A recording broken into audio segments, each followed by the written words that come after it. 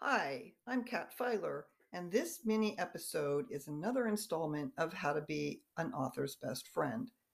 Recently, a friend of mine asked me what a beta reader was, and I said, "Well, you've been doing that for me."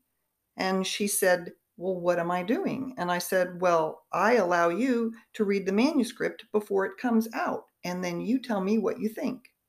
She was very excited about that, and she decided that she would like to read for other authors that she loves.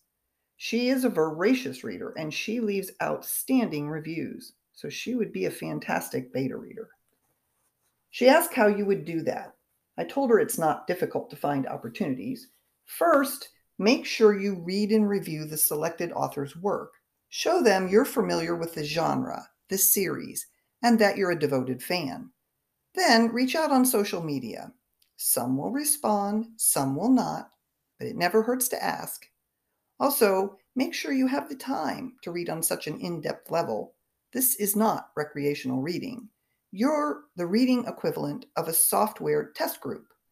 Your author is counting on you to find the bugs, the rough spots. So please be careful not to overcommit. Beta reading is a serious commitment. The author needs you to send back thoughtful comments in a timely manner. Your author is on a deadline, and if you volunteer to read for them, so are you. If you agree to beta read and you suddenly realize you have a conflict, you're ill or otherwise unexpectedly sidetracked, if for whatever reason you are not going to be able to finish, or at least not do a thorough job, contact the author immediately. They'll understand. Be honest, apologize, thank them for the opportunity to see the work ahead of publication, and ask if you might beta read another work sometime in the future. But whatever you do, please don't let your author down. Please don't go silent. If you're reading a story and decide you don't like it, be honest about that as well. Not everything is everyone's cup of tea. That's why it's important to scout out your author before offering to beta read. But life happens, and sometimes we have to bow out gracefully, and it's nothing personal, but please do know that your author will notice if you make a habit of that. They will assume you're not really a fan or that you're making up an excuse and that you really don't just know how to tell them you lost track of time. When I beta read, I keep a calendar with mile markers. I should be one quarter finished by this date. I should be halfway at this one. And I set a deadline for turning in remarks, even if my author doesn't request that. That helps me stay on schedule, and it helps me decide whether or not I can take on another beta read. My friend asked what the author wants to hear from beta readers. My answer: constructive feedback, not just "I loved it." Your job is to identify loopholes, to let the author know where the reader got lost, things like that. Wherever you got tripped up or popped out of the story for a bit.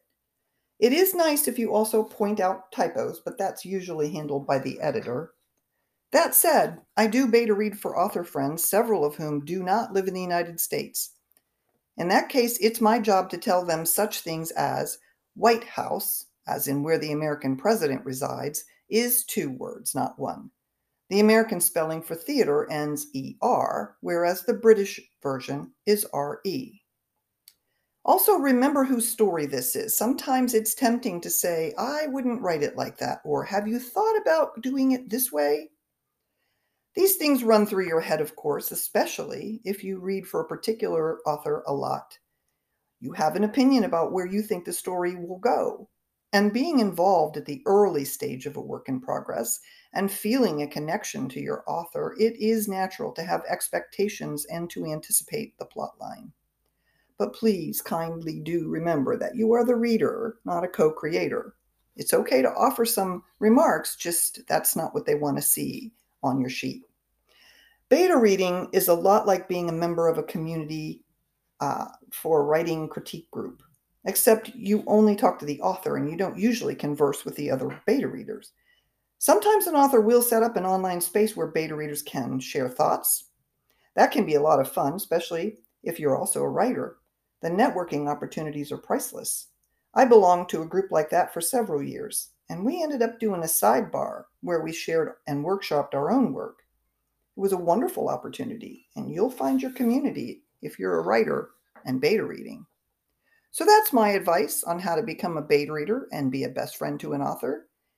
It's one more way to keep your author in business and help them keep putting out those novels that you love so much.